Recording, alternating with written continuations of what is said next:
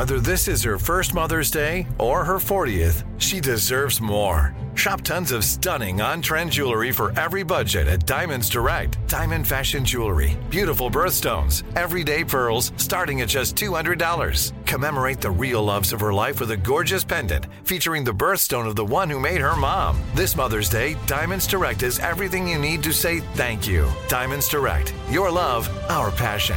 Online at diamondsdirect.com. Live Nation presents Concert Week. From now through May 14th, get $25 tickets to over 5,000 summer shows. That's up to 75% off a summer full of your favorite artists, like 21 Savage, Alanis Morissette, Cage the Elephant, Celeste Barber, Dierks Bentley, Janet Jackson, Meghan Trainor, Peso Pluma, Sean Paul, Sum 41, and many more. for way less. Grab your tickets now through May 14th to see all of the artists you love all summer long. For just $25 each. Visit livenation.com/concert week to buy now. That's livenation.com/concert week to buy now.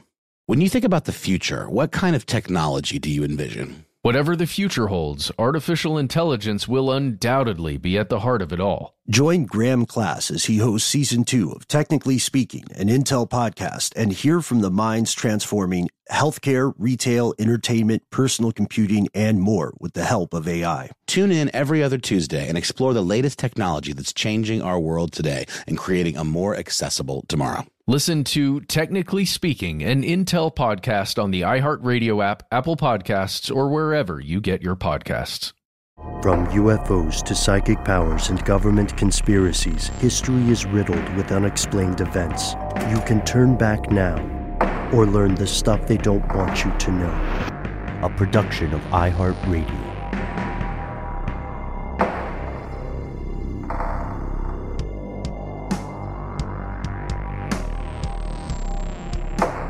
Hello, welcome back to the show. My name is Matt. My name is Noel. They call me Ben. We're joined as always with our super producer, Paul Mission Control Decant. Most importantly, you are here, and that makes this the stuff they don't want you to know. Follow us on Twitter, I guess we should say. Yeah.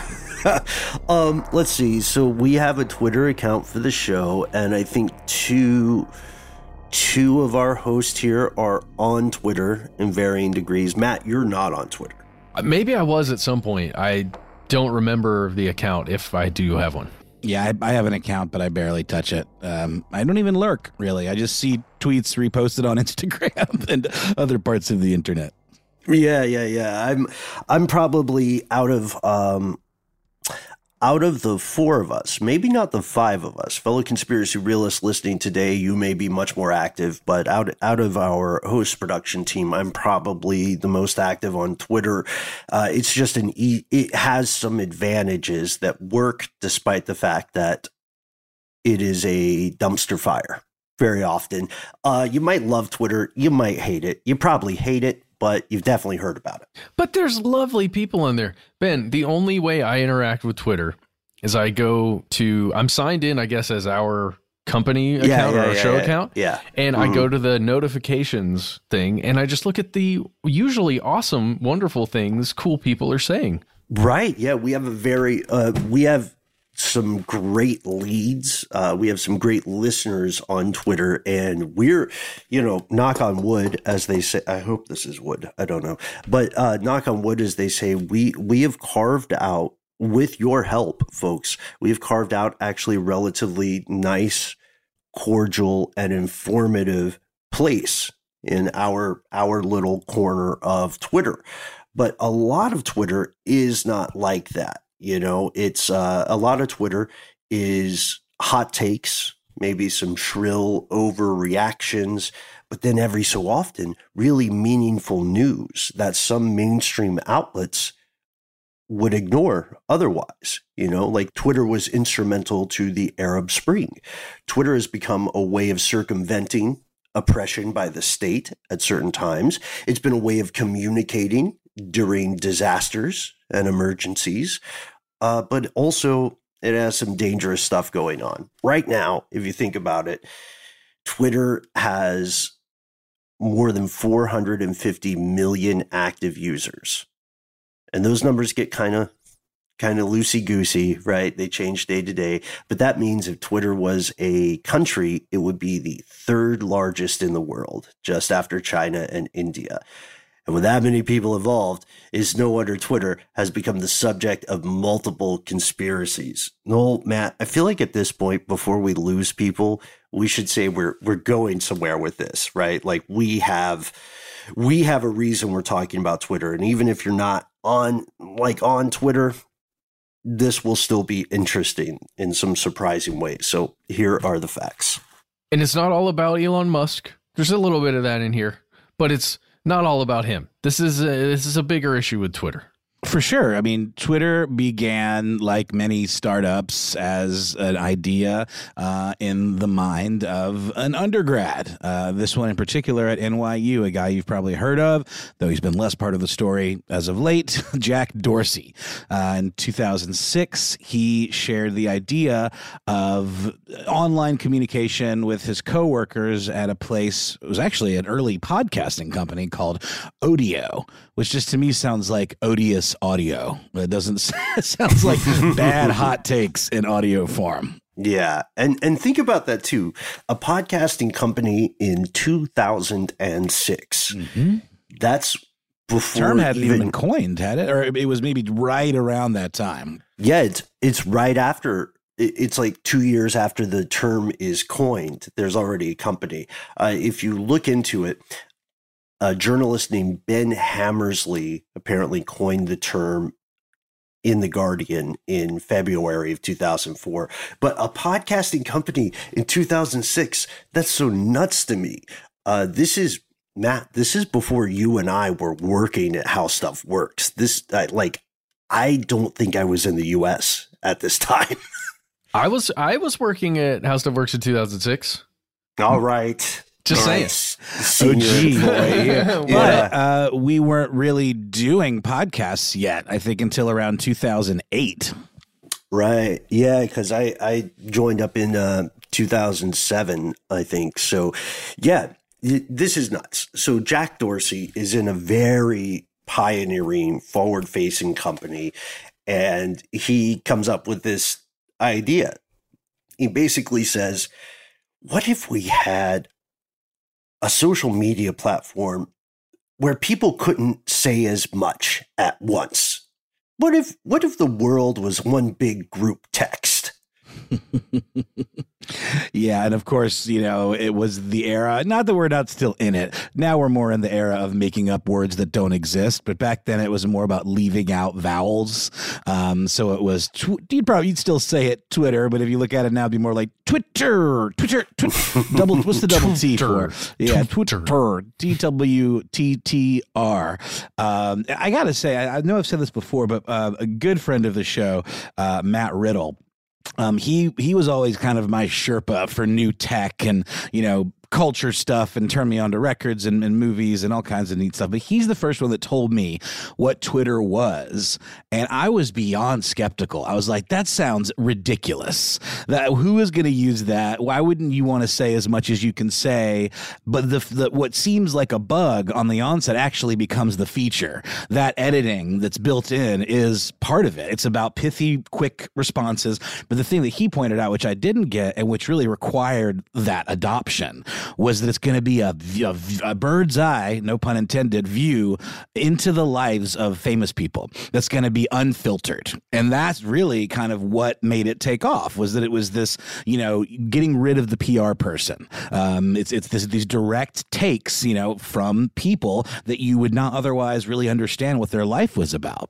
Well, yeah, and that's a great business idea, right? If you could sell enough people on it, which Jack did. But just imagining Twitter in the beginning as a Basecamp campfire, I'm trying to think of Monday.com or one of these like Slack channels. Like that's kind of how it began, right? An internal company talking to themselves, but but that was it, right? Just how Facebook started as a college campus thing. Yeah. Yeah. So a friend of the show, Casey Pegram, and I had extensive conversations about this, talking about the recursive loop of discourse on the internet, on social platforms. Twitter and most social media, the best way to think of it is two mirrors facing one another, right? Creating endless reflections and iterations that purport to be original. And I have this in the notes. The primary advantage of Twitter is yes, the idea of unfiltered access, but I would go a bit further. We'll talk about this in today's episode. I'll go a bit further and say it's not the access, really. If you think about it, it's a Faustian bargain. And what you're saying is, I will get this insight, get this possible look past the filters of spin and past the marketing and the PR and the agents and the managers. And in return, I run the risk that one day I will be exposed in a similar manner. It's kind of like the stone chair in Black Monday Murders, which I keep bringing it up anyway. But yeah, now everybody's got one, and we all sit on it willingly. Everybody's in the stone chair. Yeah, everybody's a micro celebrity, like in their own little fiefdom, and sacrifice. Because that's what Twitter was called, right? Microblogging in the beginning. And like you, Noel, I was intensely skeptical. I was thinking, this is so limiting. Surely people want more nuanced consideration of ideas. And I was very wrong. Do you think it predicted the decaying attention span of human beings, or maybe caused it to some degree? I don't know. Yeah, it's a bit chicken and egg. Back when eggs were cheaper, it's tough because we know that there's still very nuanced, very intelligent conversation on Twitter. But like a lot of social media, it is what you make it, and you're kind of fighting this fight where you attempt to curate what you want to see, what you want to think about, versus what this private entity wants you to see and what it wants you to think about. And that's where the story that's where we get to, right? Just want to say there's a really interesting example, like a perfect illustration of this that we're going to talk about when it comes to a certain reporter's reporting via Twitter on the Twitter files, that you see both of those things happening at the same time, Ben. It's really interesting. It's beautiful. Yeah, it's a dangerous symphony, right? So back to our buddy Jack. Right. Jack is right now, he's kind of like a pre-MySpace Tom, and like we said, he's making this as a pet project for his colleagues at Odeo, right? You can send your LOLs, LMAOs to each other. And they're like, that guy, Isaiah in marketing is hilarious, and so on and so on. And then July 15th, 2006, this gets introduced to the public. And this is kind of like when Facebook no longer required you to be at, attending a certain institution or any academic institution at all. And during the first few months, the website gets something like 20,000 tweets every 24 hours. This would be the Matt Riddle age. We love Matt Riddle on this show. So Matt, if you're listening, shout out. This is when the early adopters, like the Jonathan Stricklands of the world, are getting into Twitter. And in just a year, that number trebles. It grows to 60,000 tweets. And then Twitter goes to South by Southwest, just like stuff they don't want you to know. That's right, folks. We're thinking of a we're basically they were thinking of a show that didn't exist, and they said we've got to be like this show. But South by Southwest was a game changer for Twitter, right? Yeah, just 2 years on, the service just absolutely exploded, from 60,000 tweets a day to 300,000 tweets a day. And then 2 years after that, in 2010, we're talking 50 million tweets a day. How much is there to say with all that? That's what I'm saying. Like, how do you, and I guess this is also, Twitter really is what kind of popularized, or maybe even mainstreamed the hashtag, because that was the only way you could kind of filter all of that insane amount of information, around categories or, trending topics or whatever it might be with a simple tag that was just, a number sign and a word. And it was at first, like, I remember not understanding the computer science-y part of it, but it really was a way of categorizing all those things. And you could search for things by hashtag. Maybe the search features weren't quite as robust at first, but that ultimately became very important, especially when we start talking about, some of those game-changing, very important uses of Twitter that actually had ramifications in a global, political way. Yeah, I think it's important to remember that these aren't, I don't know, like a lot of social media posts on other platforms. A post becomes like a piece of content that is used, and then a bunch of people comment on it, and maybe that original user comments a couple times.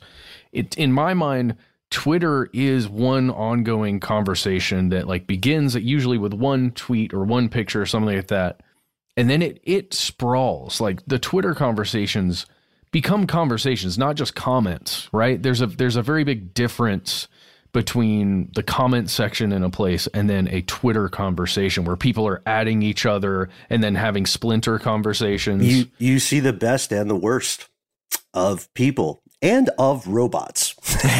but also, I think inherent in what you're describing, Matt, is that limited length of the individual communications, because it allows other people to fill in those gaps and either continue the conversation, add their bit in a way that the original poster couldn't have possibly, just by the very fact of the limited number of characters.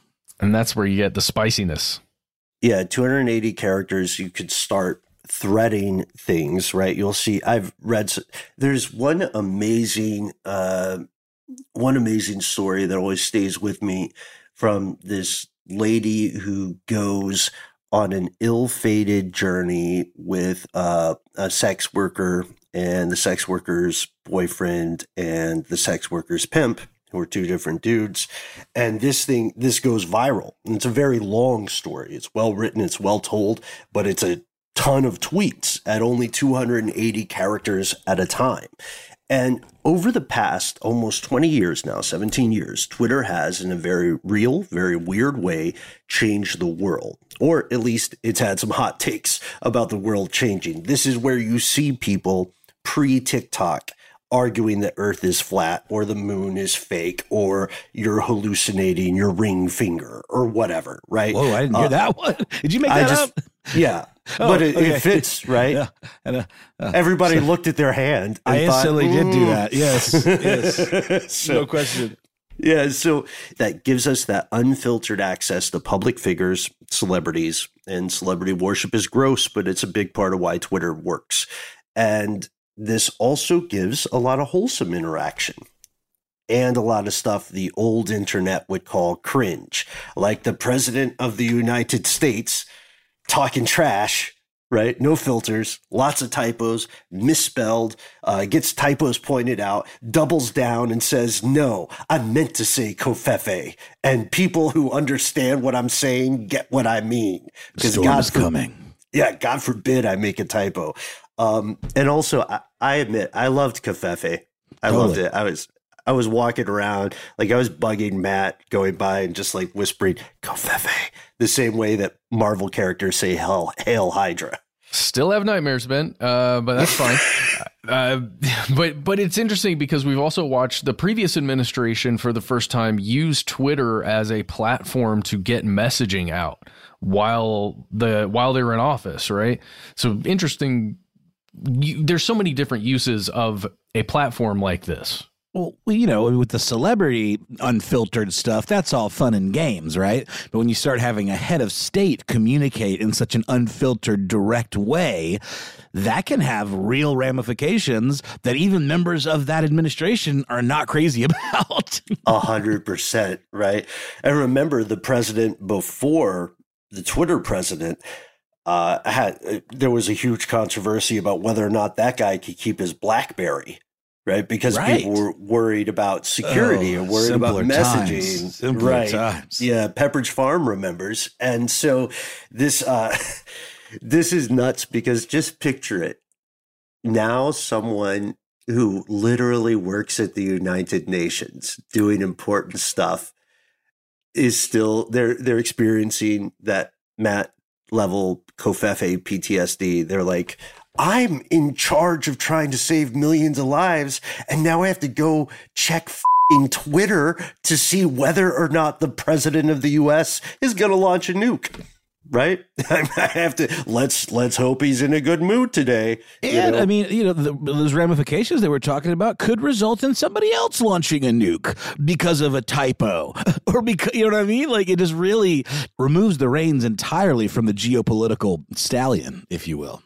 I'm reminded of our conversation with Dan Harmon when he was talking about how one of the only things that made him feel better in the time of the Trump presidency was if the president was having a bad day visually on Twitter, right? So if there was a visual representation of a bad day, which, confounded me at the time, but I guess it makes sense. It's so strange to me to think how much power this thing had. Yes. Yeah. And this, again, probably the best comparison for Twitter is, best comparison for a lot of things is the Sorcerer's Apprentice in Fantasia, right? To build a better mop. And the mops get out of control. The mops are the tweets, Yeah. And it's not even like the tech behind a platform like Twitter is somehow next level or anything. It's text. It's the simplest. Remember when you couldn't even put a picture on Twitter? It had to be like a link to a picture. So it really is just the highest end of the tech is all of that organizing stuff that I'm talking about earlier. But in general, compared to like say Instagram or Facebook that has all kinds of different channels and images and things like that, Twitter is dirt simple. It was really just a matter of Dorsey being the first to market with a thing that caught on and then became those brooms or mops or whatever from the Sorcerer's Apprentice. Mm-hmm. Yeah, and this episode is probably going to be a long one. It might end up being a two-parter, but we're laying the land here. Right. We want you to know the background. And before we go to the break, let's talk a little bit about the recent changes. The big recent change in Twitter happened in October of 2022 through a various series of negotiations, misadventures, and poison pills. A now 51-year-old Emerald Mine heir named Elon Musk finalized a deal to buy Twitter for $44 billion US. You can find him there now. He is very active. He's tweeting everything from memes to political stances, ideological stuff, updates on the Twitter platform. He responds to critics and fans alike. Let's go ahead and read his latest tweet because, we want him to get his money's worth here. Elon Musk also, of course, CEO famously of Tesla and very involved with PayPal and so on. He just an hour ago, he said, Giga Berlin is the machine that builds the machine. Cool. I'll have to do some digging on that one. Now, wait, hold on. Guys, I've got someone here that says Elon Musk. Yes, totally me. Totally Elon. Is that Elon Musk? Is that the one? Sounds like him. Yeah. It's got a picture of him. It used to say, but it used to say King Twit. Or something like that was what he changed his little about me to. Can I just add really quickly? When you say he finalized that $44 billion deal, he essentially was forced to put his money where his mouth was, right? Because he made all this fuss about how he was going to buy Twitter, and he essentially ended up getting forced to buy it for a pretty inflated rate. And we're going to get to obviously what happened when he started taking charge. Some of which was his fault, and some of which is just the nature of a platform that maybe is no longer the newest kid on the block. Yeah, Twitter has had historically a very difficult time with monetization, which is, the fancy capitalist word for how do we make this thing that people like also make money for us. Twitter has been very valuable to a lot of people, activists, journalists, so on, but it has not been really delivering money for the investors and the capitalists involved. Elon Musk sought to change that. Very forward-looking investor and champion of various kinds of technology. SpaceX would be one of the most exciting things there. But as soon as he acquired Twitter, and you are right, Noel, it's kind of a poison pill that was given to him. Check out Poison Pill if you want to understand more about how those deals get sneaky and snarky. Shortly after he gets Twitter, he becomes embroiled in a conspiracy, and that is our episode today. What the heck are the Twitter files? We're going to pause for a word from our sponsors, and we'll be back. Live Nation presents Concert Week. From now through May 14th, get $25 tickets to over 5,000 summer shows. That's up to 75% off a summer full of your favorite artists like 21 Savage, Alanis Morissette, Cage the Elephant, Celeste Barber, Dierks Bentley, Janet Jackson, Meghan Trainor, Peso Pluma, Sean Paul, Sum 41, and many more. for way less. Grab your tickets now through May 14th to see all of the artists you love all summer long. For just $25 each. Visit livenation.com/concert week to buy now. That's livenation.com/concert week to buy now. Snag a Job is where America goes to hire, with the deepest talent pool in hourly hiring. With access to over 6 million active hourly workers, Snag a Job is the all-in-one solution for hiring high-quality employees who can cover all your needs. On demand, temp to hire, part-time or full-time. You name the position. Warehouse worker, retail associate, grocery store clerk, fitness trainer, baker, stylist, bellhop, podcast producer. Yeah, Snag a Job's got a worker for that. With our easy-to-use platform, you're able to seamlessly post and fill available positions quickly with a dedicated customer support team to provide all the help you need along the way. Kind of nice knowing you have a talent pool like that in your own backyard, right?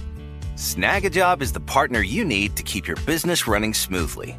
So visit snagajob.com or text snag to 242424 to talk to an expert. Snagajob.com, where America goes to hire. I'm Katya Adler, host of The Global Story. Over the last 25 years, I've covered conflicts in the Middle East, political and economic crises in Europe, drug cartels in Mexico. Now I'm covering the stories behind the news all over the world in conversation with those who break it. Join me Monday to Friday to find out what's happening, why, and what it all means.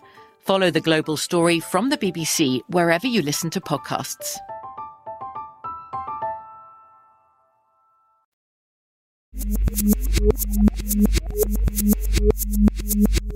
Here's where it gets crazy.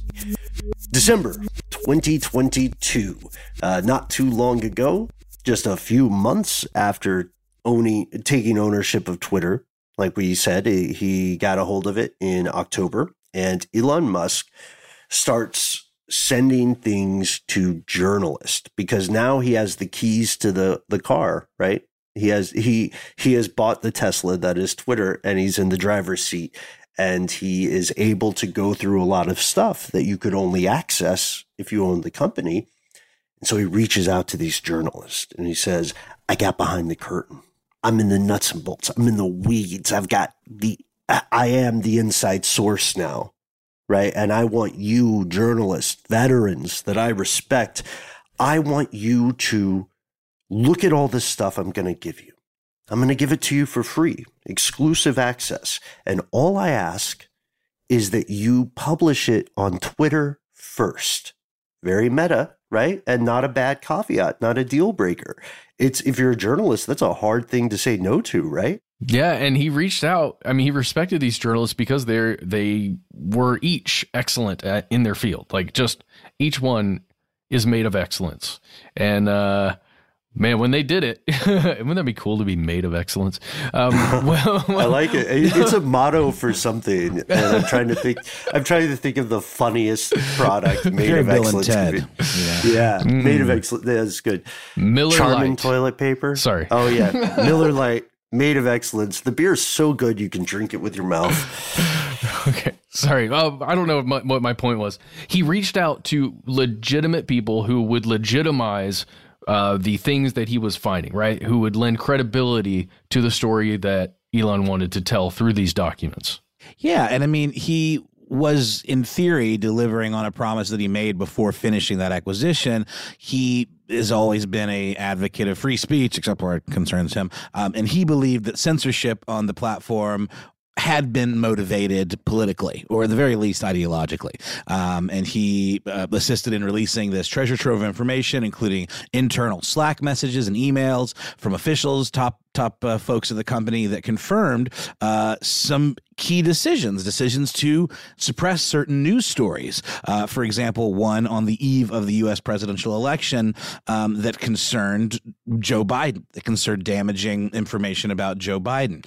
These files were also showing certain inner workings that discussed banning former U.S. President Donald Trump from the platform entirely after the followers of that president attacked the Capitol of the United States on January 6th, 2021. And, you know, we know that it was ultimately argued that he used that platform to encourage that to a degree. And that could be seen as a violation of the terms and services of Twitter. But we'll get into that a bit more down the road. Yeah. I'm not defending him. But again, Covfefe is just gold. It's like YOLO. Covfefe is like YOLO. You know, it's just like, just go for it. Covfefe. The memes alone. I shouldn't be so tickled by that. I think I've lost touch with reality, to be honest with you. And that's what Twitter's all about. So isn't that funny? It's simultaneously about being hyper in touch with reality, but depending on the echo chamber that you tune into, it can make you completely detached from reality. Right. So again, it as a tool in your arsenal can be very useful. But if you're just fully down the Twitter rabbit hole in a particular direction, can isolate you from everything else completely. One brilliant thing about Twitter is that it weaponizes and exacerbates some of the cultic indoctrination practices we've talked about for years. One of the big ones being, and this is just a very specific example as we're moving through this, one of the big ones being the use of jargon. The character limit that existed for so long not required you to use abbreviations, to use acronyms, right? To use shortened slang. And this kind of jargon gives people an inclusive feeling, a them versus us feeling, which further pushes them toward extreme beliefs. And I'm not necessarily talking about terrorism or like the Black Hand or any kind of stuff like that. What I'm talking about, it could be people talking about Tekken. It could be people talking about philosophy. It just encourages the rabbit holing, the nicheness of it all. And that's why the black box is so important and so scary. Twitter is very much a black box. That's what Elon Musk, love him or hate him, wanted to try to fix. At least that's what he said. So he releases 8 loose installments of what we call the Twitter files. So the first is something a lot of people have asked us about on the show in the past, which is the Hunter Biden laptop controversy. Yes. This is called an October surprise, right? Right before an election, you want to release a story that puts your opponent in the race in a bad light, right? And at the very least on the defensive, big time, because it sucks all the air out of their particular room and forces them to address that instead of doing the important bits that you should be doing on the eve of an election or very close to an election. Right. If you're responding, you're not progressing. Exactly.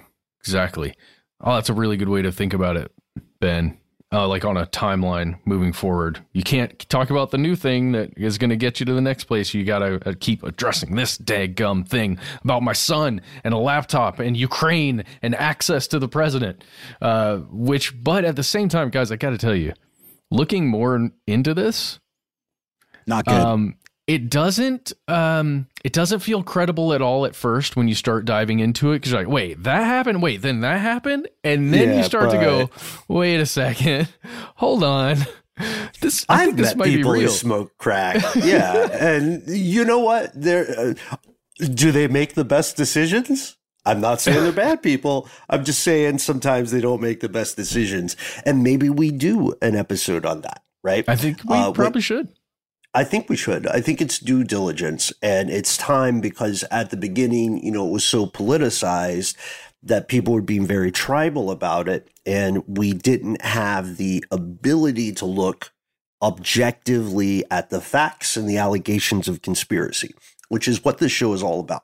So now we can, and we want to thank everybody listening for your patience. Everyone who's written to us about this, we wanted to make sure that we had the facts, right? And we weren't falling for smoke and mirrors, which is a huge part of this. But hey, shout out to any one of those journalists who did work on the Twitter files. If you want to, we'd love to discuss it with you in a full episode. Mm-hmm. And so the idea, the laptop controversy, just in the headline, like the log line of this as a film, is that a guy named Hunter Biden, the son of Joe Biden, who is the U.S. president as we record, he had a laptop, and it was found abandoned at a computer shop in the state of Delaware. It was taken there by somebody. It was taken there by somebody. And according to Rudy Giuliani, former mayor of New York and lawyer for Donald Trump for a time, this laptop contained evidence that the Biden dynasty was crooked and in bed with the government of Ukraine. And this is very helpful for Vladimir Putin, right? And the rationale for the invasion of Ukraine. The second invasion of Ukraine. The first one was taking Crimea, and the world didn't do dick about it. Well, let's talk about what the allegation was there. The concept is that Hunter Biden was attempting to sell access to his father, right? So like to the highest echelons of U.S. government for generally business interests in Ukraine. Mm-hmm. Yeah. And this is something that has the idea of influence and lobbying. As we know, it's a very murky space, right? So again, we're going to do an episode on this. What you need to know now, if you've never heard of this controversy, is that the laptop was later verified as belonging to this guy, Hunter Biden, and some of the emails found on the laptop were authenticated. So the first Twitter Files installment focuses on the fallout from this. There's a story that runs in the New York Post, which is a legit source of news. And this story is based on files from that laptop. And the journalists at the Post say, we got this information from Rudy Giuliani and from a guy who works with Trump named Steve Bannon. Now, this is before Steve Bannon became radioactive and got provably included in attempting to orchestrate the overthrow of democracy in the United States. That was his conspiracy. It's not a theory. He tried it. It didn't work. I'm sure he has a podcast. So Twitter and Facebook, this is the true thing though, right? Nobody comes out looking good on this one. Twitter and Facebook both limited the ability for users to share the laptop story. They purposely, because they control the faucet, right? So they purposely turned the faucet down, and all of a sudden people were getting shadow banned, and they couldn't share this story. Twitter even suspended the New York Post account. And just really quickly, shadow banning is where you're not kicked off the platform, but your reach is severely limited. Isn't that right? Yeah. Yeah. And you're not really made aware of it, but you just kind of can tell because I don't know. How can you tell? I guess you can look at your analytics and just see that your posts are not reaching as many people as they used to. And if it gets to a certain level, then that would fall under being shadow banned. Mm-hmm. Or you could use a second account. There are a couple different ways. Yeah. And that's the second installment of the Twitter Files, all about shadow banning. But so this first one, right? The platforms themselves say, hey, we kind of made mistakes, right? we just had editorial concerns because we didn't know whether or not this story was true or whether it was like propaganda due to the election. Yeah. But the real sticky part, and I'm just going to refer Matt Taibbi's Twitter feed is how I learned about this. I'm sure you guys did too originally, but in those like short messages, right? They were just cascading. And in there, he talks about how, and shows images from the Twitter files, the emails, about how internally Twitter gets requests from political parties, both parties, the two major ones in the US, to suppress a story or to like prevent a story from getting big. And they take requests from both sides. But I think one of the major things that it pointed out with regards to especially this story is that the Democratic Party was way more effective for one reason or another, whether it was personal beliefs of the, individual employees working at Twitter or Twitter itself and their policies, was they were tending to allow those actions to be taken, the suppressing of a story in this one in particular. And with owning the doorway, with owning the platform, that becomes very close to pushing the election, right? Mm-hmm. To fixing the match.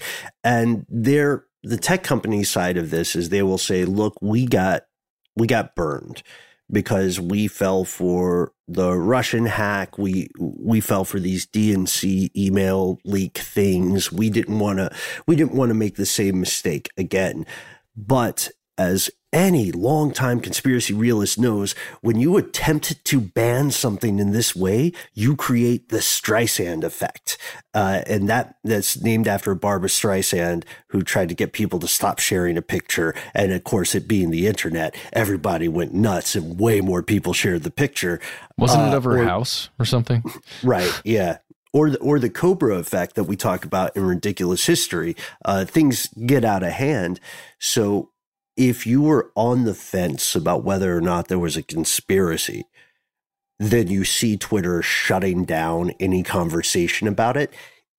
That can prove to you that there is a conspiracy afoot. And just within a few days, Twitter reversed that block and changed its policies internally on hacked materials. So this would be a tweak, I imagine, to the terms of service.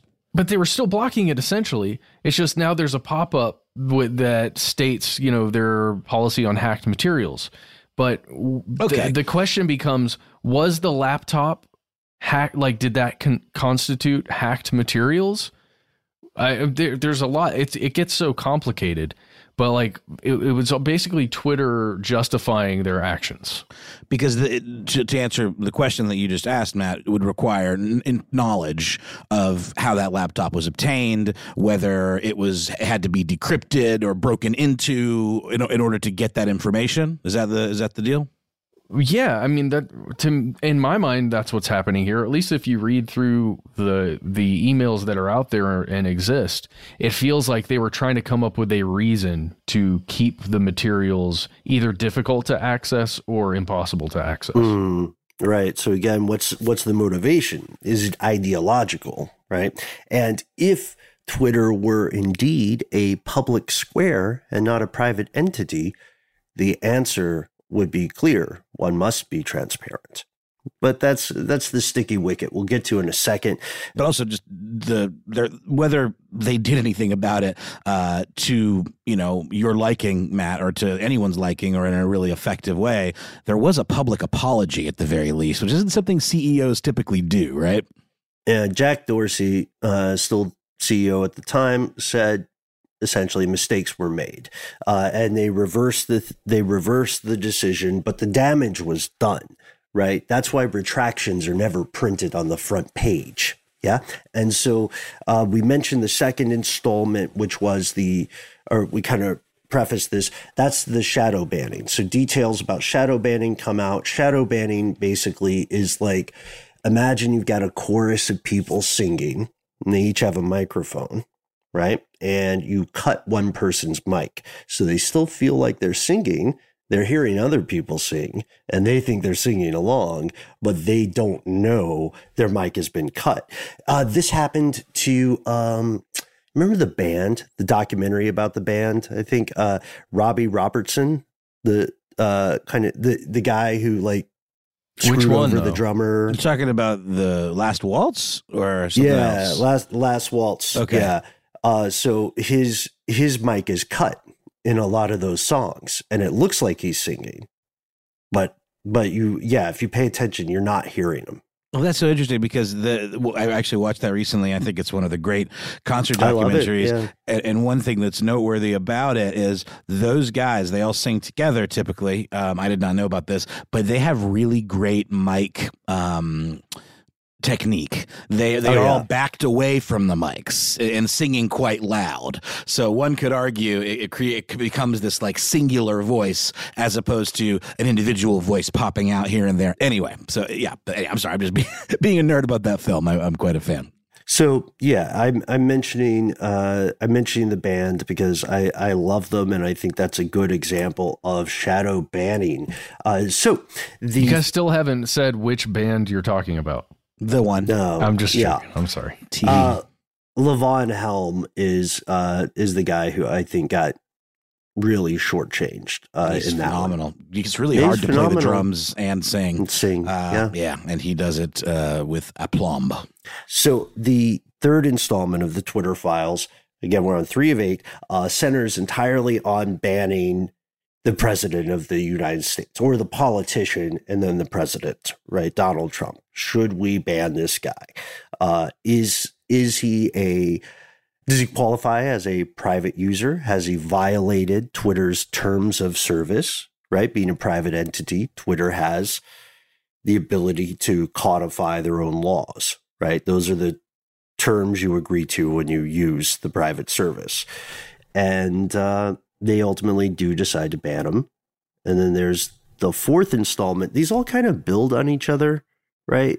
It talks about the attack on the United States, January 6th. And you see inside or under the hood of Twitter where you see the employees reacting to what's happening at the Capitol. The fifth installment then went back to the Trump ban and all of the, machinations behind that, and explored how Twitter employees decided to ban the former president. Then the sixth installment described how the FBI got in touch with Twitter to suggest that some action be taken against several accounts for what they saw as the spreading of election disinformation. Which is kind of a weird thing in the time when you can say whatever you want. And, even if it's wrong or purposefully wrong, are you allowed to have the FBI investigate you? Mm-hmm. I don't know. I know, right? Like a lot of people don't know the extent to which intelligence agencies have influenced editorial boards of so-called independent journalist outfits, right? New York Times historically has played ball with state intelligence services. What was that operation? What was it called, Ben? Is where intelligence agencies put specialists inside media companies. Mockingbird. Operation Mockingbird. Yeah. Real thing, real conspiracy. And it's spooky, right? It's scary. So the seventh installment goes back to the Hunter Biden story, and it shows how Twitter works with the U.S. intelligence community to game plan how to handle the info. And then the eighth installment, right, the last one, shows Twitter 100% agreeing to shill propaganda for Uncle Sam by whitelisting accounts from CENTCOM, United States Central Command, for the purposes of propaganda in other countries.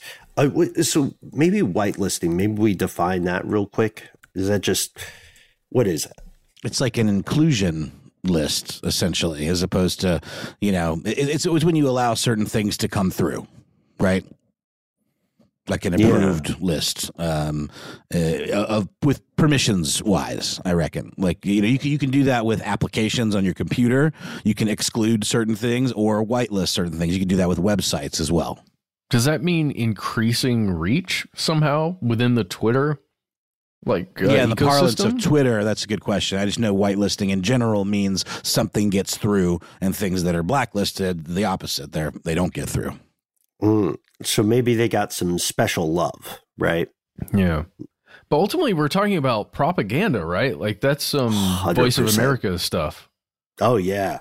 And maybe if this show doesn't work out, we can all, the three of us can just go work for Voice of America. Hush your mouth. Matt says no. Hey, I'm just talking about Shaft. So we are going to pause for a word from our sponsors as we fill out our Voice of America applications. Matt. Oh, okay. We'll see how you feel at the end of this break. Live Nation presents Concert Week. From now through May 14th, get $25 tickets to over 5,000 summer shows. That's up to 75% off a summer full of your favorite artists like 21 Savage, Alanis Morissette, Cage the Elephant, Celeste Barber, Dierks Bentley, Janet Jackson, Meghan Trainor, Peso Pluma, Sean Paul, Sum 41, and many more. For way less. Grab your tickets now through May 14th to see all of the artists you love all summer long for just $25 each. Visit livenation.com/concert week to buy now. That's livenation.com/concert week to buy now. Snag a Job is where America goes to hire, with the deepest talent pool in hourly hiring. With access to over 6 million active hourly workers, Snag a Job is the all-in-one solution for hiring high-quality employees who can cover all your needs. On demand, temp to hire, part-time or full-time. You name the position. Warehouse worker, retail associate, grocery store clerk, fitness trainer, baker, stylist, bellhop, podcast producer. Yeah, Snag a Job's got a worker for that. With our easy-to-use platform, you're able to seamlessly post and fill available positions quickly with a dedicated customer support team to provide all the help you need along the way. Kind of nice knowing you have a talent pool like that in your own backyard, right? Snag a Job is the partner you need to keep your business running smoothly. So visit snagajob.com or text snag to 242424 to talk to an expert. Snagajob.com, where America goes to hire. I'm Katya Adler, host of The Global Story. Over the last 25 years, I've covered conflicts in the Middle East, political and economic crises in Europe, drug cartels in Mexico. Now I'm covering the stories behind the news all over the world in conversation with those who break it. Join me Monday to Friday to find out what's happening, why, and what it all means. Follow The Global Story from the BBC wherever you listen to podcasts.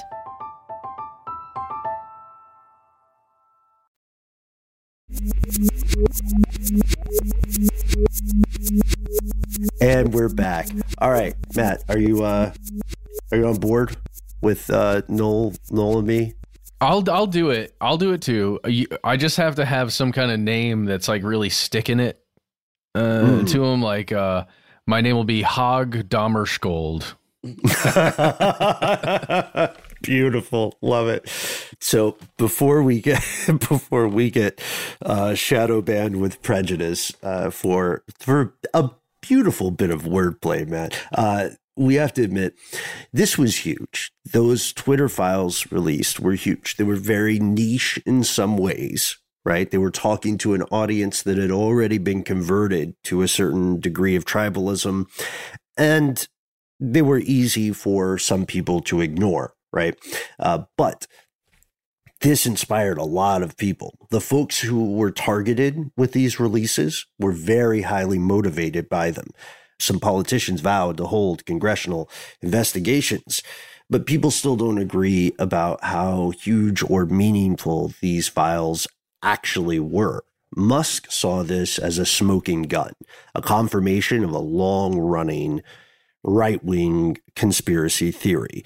And you may remember this, folks. There's this idea, it was very popular in past years, this idea that social media is somehow inherently very left-wing, and that if you are a right-wing politician, you are going to be unfairly censored because these commies in charge of social media hate what you stand for. Maybe.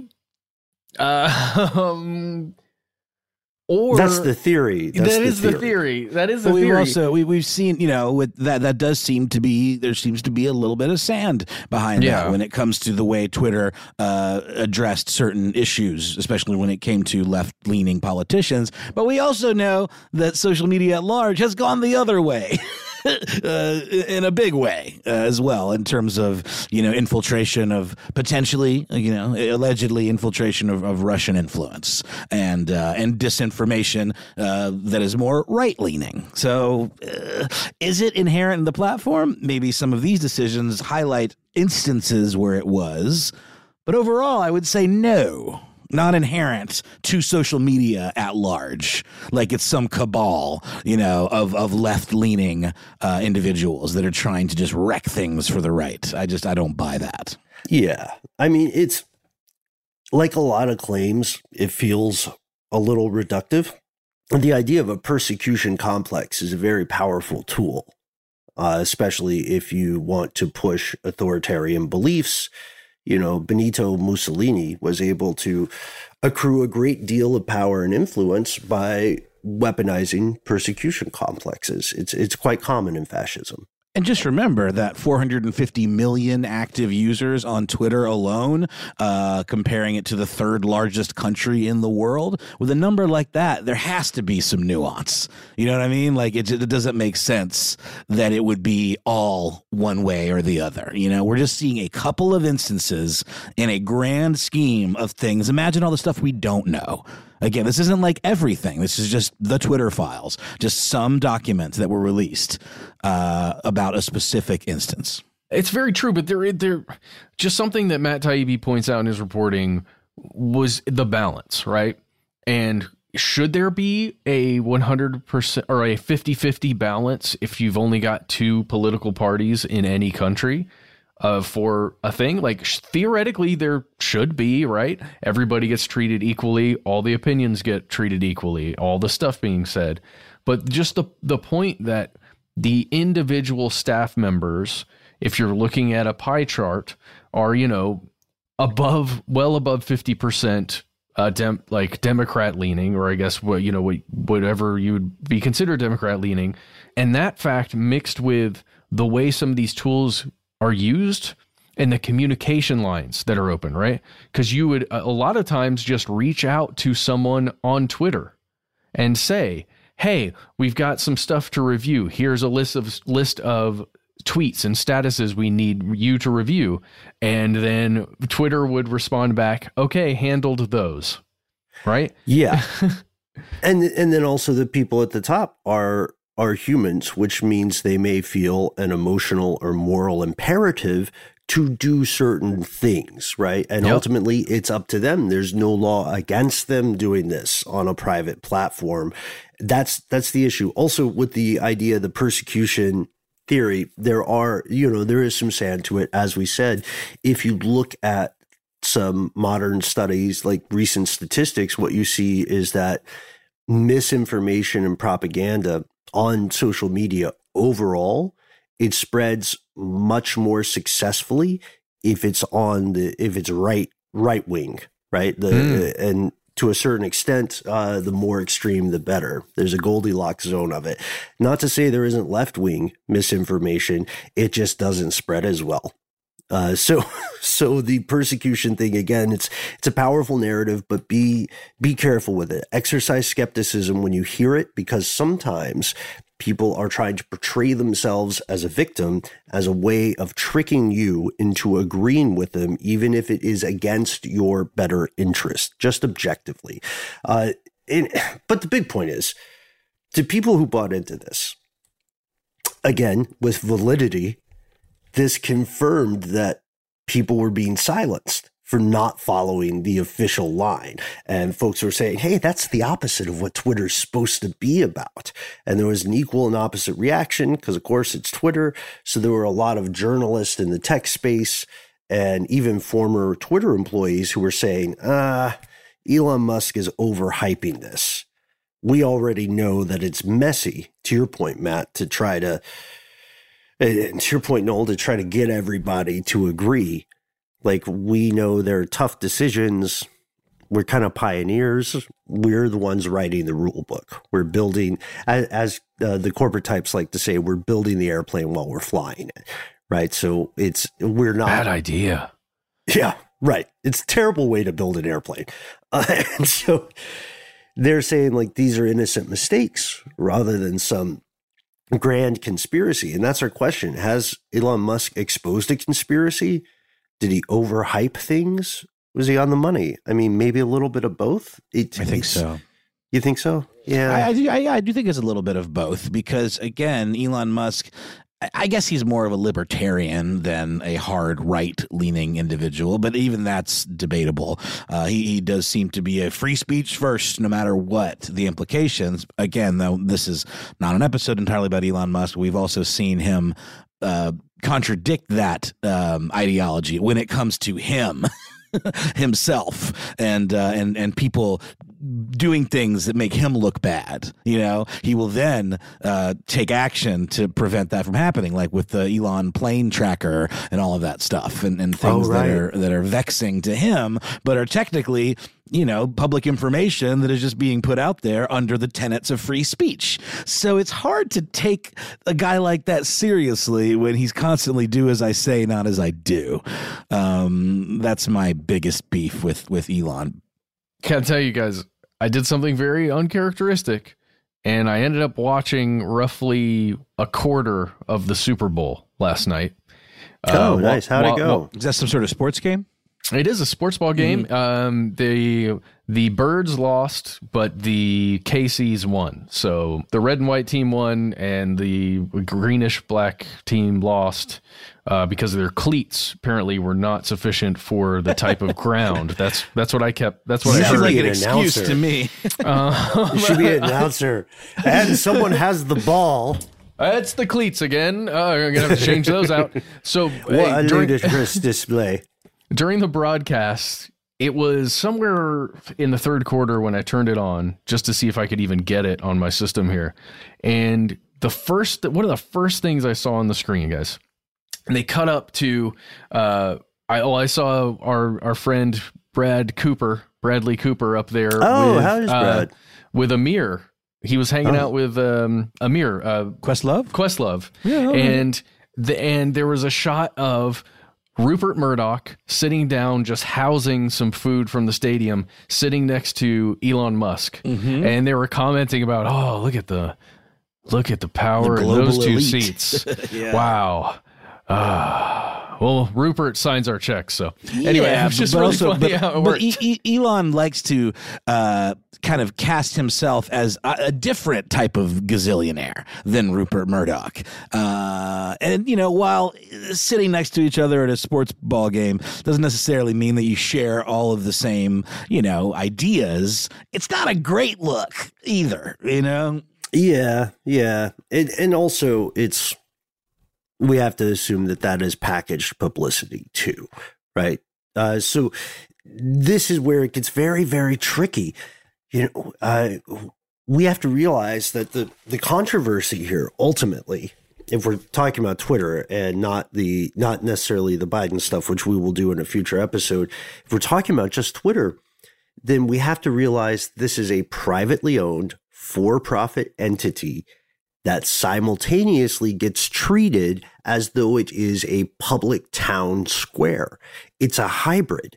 And a lot of times you will hear people treat it as public or private according to the convenience of whatever helps them the most in what they're saying. So it's like it changes on how I feel it will work for me is what public figures are saying. They have a problem. It's a public space, free speech. They want something shut down. It's a private space. And that applies to Musk himself. He's always using the town square argument. And that's why he claims that he bought the thing, because it's so important and it needs to be, you know, handled by someone that understands it, you know, because it was being, you know, poorly managed, which the proof is definitely in the pudding. As soon as, you know, Musk came on, it really created problems. And it seems so transparent that all of the moves he's making are to protect his ludicrous investment in a platform that had no way pay to make anywhere near that kind of money. And by, adding the for pay blue check mark, and now they're even doing things that were like a joke a year ago. Like, ooh, I bet you it'll be like the New York Times, where once I've read a certain number of articles, it's going to limit me. And they're talking about literally doing that on Twitter, where unless you have a premium account, you can only read X number of tweets per day, or tweet X number of times per day. Maybe I'm getting those mixed up, but it's something along those lines. All of this stuff so clearly is not to better and further the town square model, but it's to make sure that Elon makes his money back. Yeah. Because again, for-profit entity, even though it has become a sort of public square, and a very important one, whether you love it or hate it. And if you look at the heart of the argument about the Twitter files and social media in general, you see that is the issue. That is the great dilemma. Intelligence companies are super deep in bed with social media. Look at CIA stuff like In-Q-Tel and ask yourself some hard questions about transparency. But still, social media is a private enterprise. That means ultimately the folks who own the door or keep the gates decide what goes through. And that's why those algorithms are proprietary black boxes. As we're recording now, millions of people are trying to figure out arcane algorithms, not just in social media, but also in things like Apple or Spotify. How do we know what gets to the top? How do we make our stuff get to the top? And those companies, including Twitter, are under absolutely no legal compulsion to show their work or indeed explain themselves. That's why countless tragedies occur across the planet every single day. And all you might see in your feed is a bunch of yahoos arguing about the color of a dress. Remember that one? Remember, what was it? It was like, is it blue? Beige. Is it beige? I never saw the blue. I only saw the beige or the gold, whatever. Talking about arguing, guys, I just had to say this before we end this episode. So through this, I ended up looking at a lot more of the Hunter Biden laptop stuff than I even expected. And I found another New York Post article where it's a short video from December 2019. Is that true? Yeah, December 2019 of Joe Biden talking at a town hall in Iowa. And somebody in the audience just asks Joe Biden, just right to his face, like standing pretty close to him, about the laptop and his son and selling access, in Ukraine and in Europe. And y'all, Joe Biden's reaction to this guy who was just asking a question, the guy wasn't like being mean about it. You know what I mean? Or like super accusatory. He asked him a question about it. Joe Biden's literally like, oh, you're a liar, man. Do you want to do push-ups? Come on. I'll do more push-ups than you. Let's go. And he calls the dude overweight. Yes, he challenges the dude to do push-ups. He calls him overweight. He's like basically goes in on this guy like somebody who's, he didn't actually want to talk about the thing. He just was like, bro, let's fight. It was one of the strangest things. It was one of the strangest things. I don't know how to.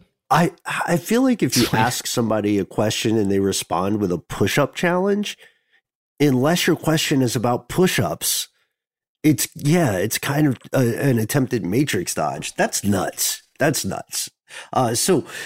Okay, but we have to ask, did Elon Musk do the right thing by releasing the Twitter files? I would say yes. I would say it vibes with the idea of transparency.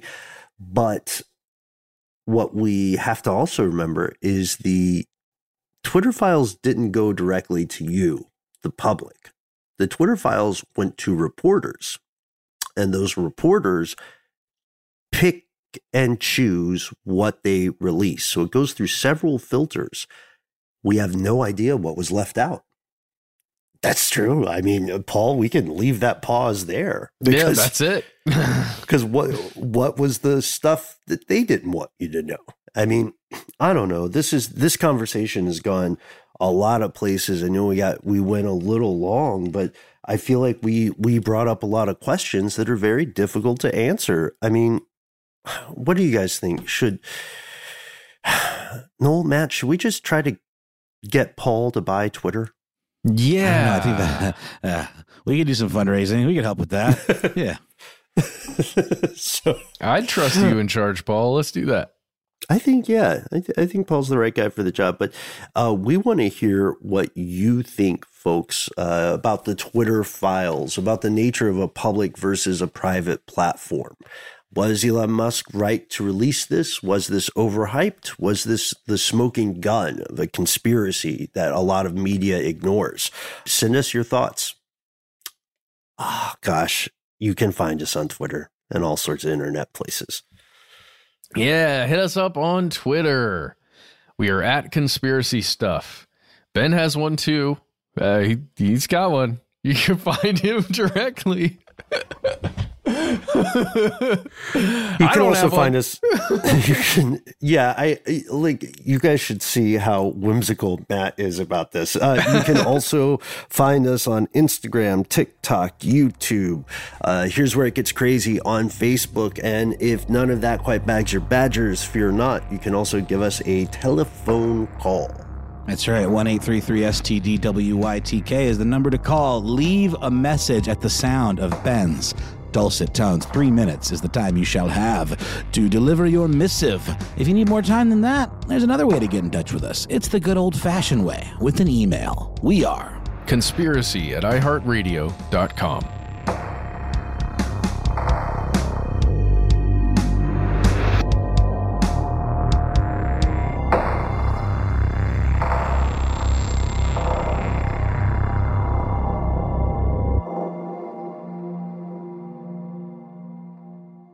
Stuff They Don't Want You to Know is a production of iHeartRadio. For more podcasts from iHeartRadio, visit the iHeartRadio app, Apple Podcasts, or wherever you listen to your favorite shows. Live Nation presents Concert Week. From now through May 14th, get $25 tickets to over 5,000 summer shows. That's up to 75% off a summer full of your favorite artists, like 21 Savage, Alanis Morissette, Cage the Elephant, Celeste Barber, Dierks Bentley, Janet Jackson, Meghan Trainor, Peso Pluma, Sean Paul, Sum 41, and many more. for way less. Grab your tickets now through May 14th to see all of the artists you love all summer long. For just $25 each. Visit livenation.com/Concert Week to buy now. That's livenation.com/Concert Week to buy now. From BBC Radio 4, Britain's biggest paranormal podcast is going on a road trip. I thought in that moment, oh my God, we've summoned something from this board. This is Uncanny USA. He says, somebody's in the house, and I screamed. Listen to Uncanny USA wherever you get your BBC podcasts, if you dare.